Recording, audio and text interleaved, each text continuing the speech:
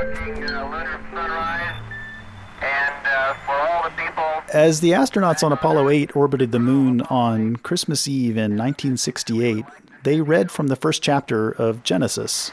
In the beginning, God created the heaven and the earth. They were the first people to see our planet from an outsider's perspective. They saw the Earth as a separate planet. As they looked back, they reflected on one of the biggest questions out there. How did life start in the first place? And God said, let there be light. Collectively, we've been trying to figure out how life started for thousands of years, and we've come up with all kinds of explanations. Scientologists believe modern-day humans are reincarnations of ancient souls from another planet. Those souls were brought to Earth millions of years ago and killed by a vindictive ruler named Xenu. According to the Maori in New Zealand, the Earth and sky were a couple. Their children pried them apart and created life in between. These stories are symbolically rich, but they lack scientific rigor. Now, researchers are searching for theories of life that explain what life is in the first place. Sarah Walker is one of those scientists. She's a cosmologist at Arizona State University and spends a lot of time thinking about the origins of life. So most of what I really try to think about is what is life and how would I actually, in some sense, build a life meter or make some kind of quantifiable criteria for what life is. Her goal is to develop a theory that distinguishes life from non-life, but she also wants to know why life exists. Life isn't a natural extension of the laws of physics as we understand them, but Sarah suspects that there is an explanation out there. Some theory that explains everything alive in the universe. And so for me, I feel like we have quantum mechanics and we have general relativity, and there must be some theory that's equivalently fundamental that explains life and what life is. Sarah thinks this theory of life probably has something to do with information. She says information ties all of life together. When information starts to take control of the system it's a part of, then it's getting closer to life. We met up with Sarah at a Gordon Research Conference in Biddeford, Maine to talk about a unifying theory of life. We also talked about whether biologists will eventually discover new principles that will contribute to physics and ultimately our understanding of the universe. I'm Marty Martin. And I'm Art Woods. This is Big Biology.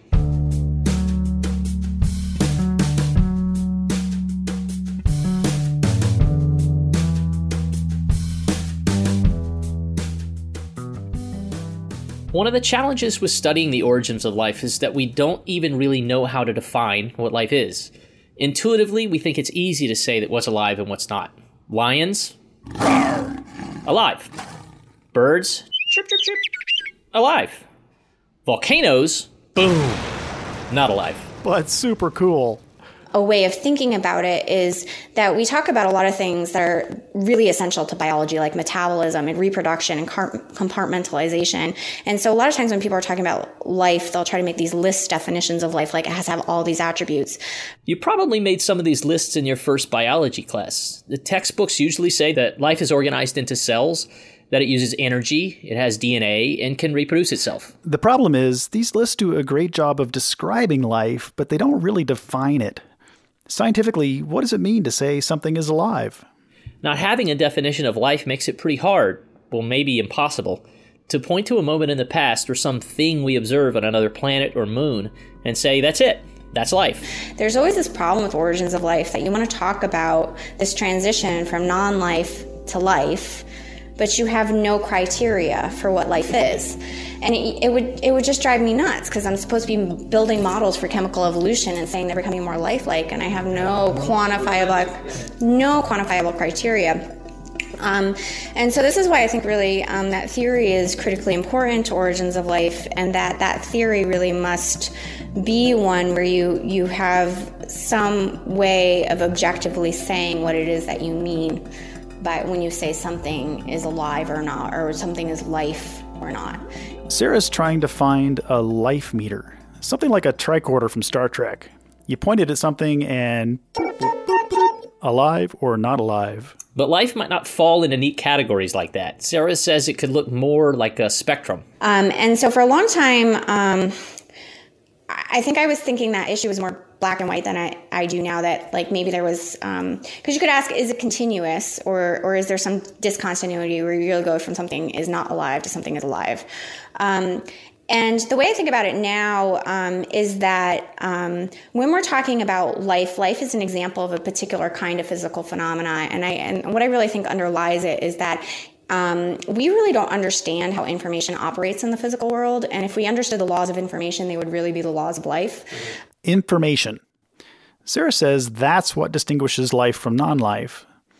In living things, information starts to control the system it's a part of. Non-life can also have information, but that information is in some sort of latent state. And so I think the origin of life process is really this transition where you have systems where information is not really a prominent part of the physics of those systems to ones where it really is. And so we really have to understand how is it that information actually starts to gain control over the dynamics of the system and becomes an important part of it.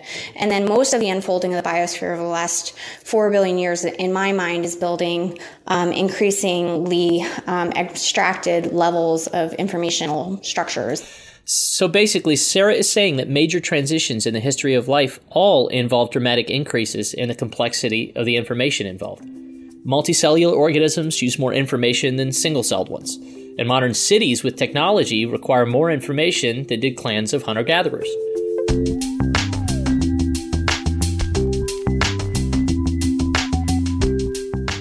Like you build up this hierarchy. And so the kind of information that we manage today is very abstract, not very tied to the physical substrate at all. So you can compare like the information on your computer, like you guys have text on the computer I'm looking at right now, and you just read some of that text. So like the people listening to this podcast are going to hear that, and it's going to get translated into their brain. So you think about all the different physical media that information went through, and somehow it retains its properties of being information and meaning the same thing in this room as it does to the people that are going to be listening to this podcast. Now, if you look at like DNA and like early information structures, it's really difficult actually to copy the information in DNA to other physical media, other chemistry, and do it so the information there is really tied to the particular chemical, physical thing. Nowadays, we can copy DNA to other genetic polymers, but that required 4 billion years of evolution. So if you give me that information can be instantiated in other things. But early information was, it became abstracted from those physical things, but the level of abstraction and the number of different things that you could actually instantiate that information in and what that information was doing as far as its control over the dynamics of a system has just been increasing over biological evolution. Mm-hmm. But somehow that started at the origin of life. Most theories in physics don't require a deep understanding of information, which might be why we don't yet have a fundamental theory of it. This is not to say that information plays no role in physics. It just plays such a different role in biology that we'll probably only get to a theory of life when we have a theory of information. But what I really care about is whether there is some unified explanation for all of life. And what I mean, like from the origin to understanding what the heck it is that we're doing as a technological civilization, because it's a very bizarre state to actually like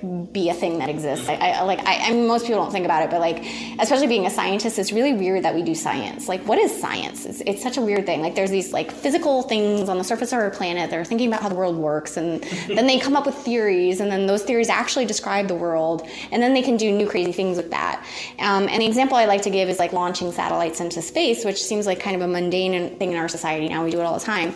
But in order for that physical process to exist requires knowledge of the laws of gravitation, which means that you have to have a civilization or something like a technological civilization with sophisticated knowledge of how its world works, that it's understood the regularities associated with gravity, and then built technology to cause these transformations that can only happen if you have that knowledge. So that's a kind of information that allows this new thing to happen. And so I think that's very fundamental and very deep. And so I think like if we had the proper theory for what these things are, what life is, that it would inform everything from what's happening in the chemistry inside cells to understanding, the future of AI, because it's just about information and what information does. And so I kind of would consider all of these different levels that we look at biology as examples of that physics. Okay. And we don't think about it that way, but that's actually the way I've organized my research group, is they all work on like totally different biological systems. But the whole point is that looking at them from this unified perspective, hopefully we can get insights from one into another to try to figure out what that theory might even look like. And we don't have a clue what that theory looks like. So, but somebody has to jump in the deep end and pretend it exists and then see if it does.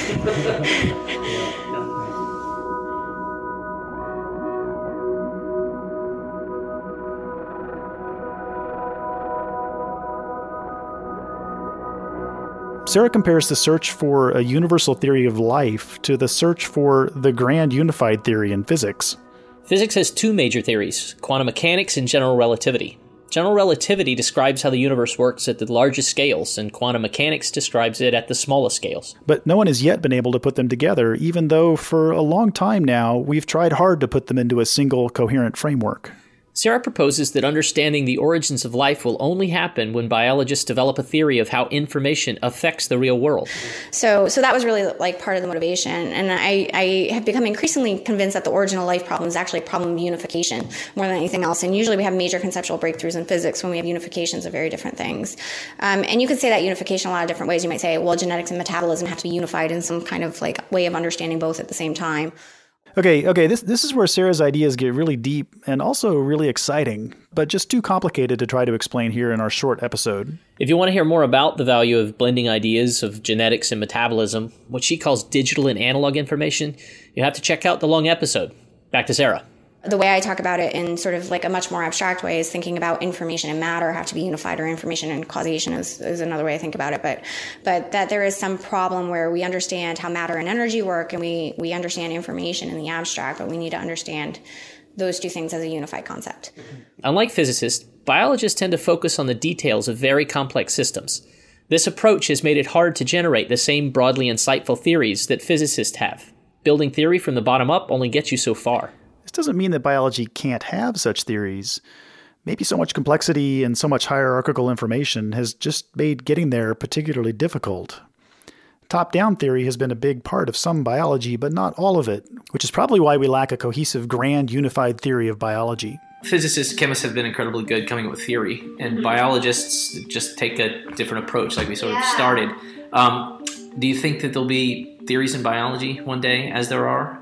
I hope so. Yeah, I think so. I mean, so I really think that biology is in particular astrobiology, because I think you have to talk about observations on other planets, but biology is the next frontier in physics. So people think about physics as being subject specific, right? So it has to do with particles, it has to do with gravitational systems, or like these kind of things. And biology has nothing to do with physics, but biological systems physically exist. And I think about physics as a particular way of thinking about the world. It's just when you're a physicist and you're thinking about things, you're trying to abstract them to a very universal and powerful explanation. And those tend to be very simple because you want something that can describe many systems. But getting to that level is really hard. And I think we just haven't gotten there with biology yet. But my hope is that we would.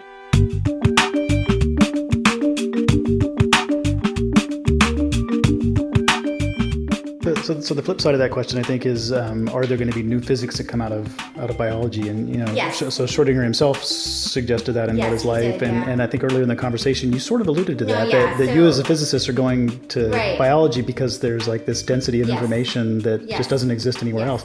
So, I mean, what are the new physics that are going to come? Right. So my reason for working, so I was inspired by like the founders of quantum mechanics, or like Einstein as a student. Like they opened up entirely new fields of physics.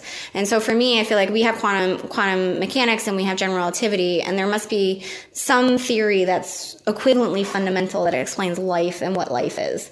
And I think that, like going back to things I said earlier, I think that's information.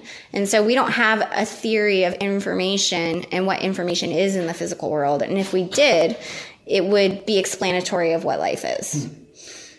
Is an implication that there's going to be some portion of biology and physics that are going to fuse in the future and that they're going to become sort of the same field, really? Yeah. Neat.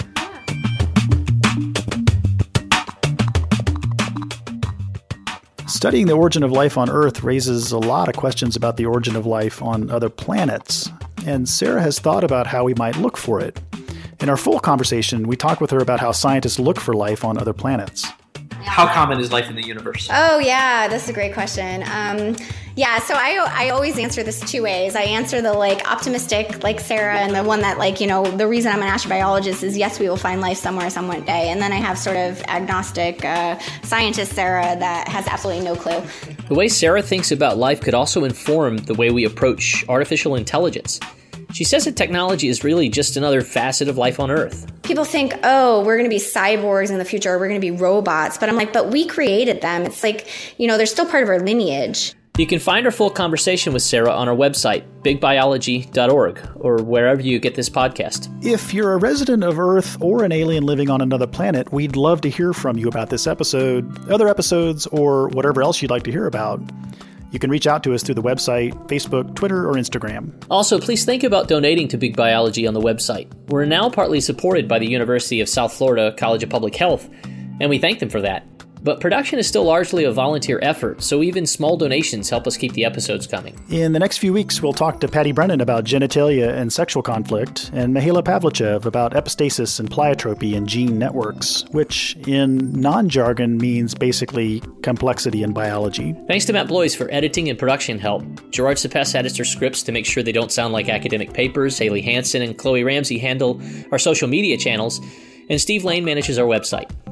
This is Matt Blois. Sound on today's episode comes from NASA, Daniel Simeon, AR Sound Effects, and Zapsplat. Music on today's episode comes from Poddington Bear and Sobrio.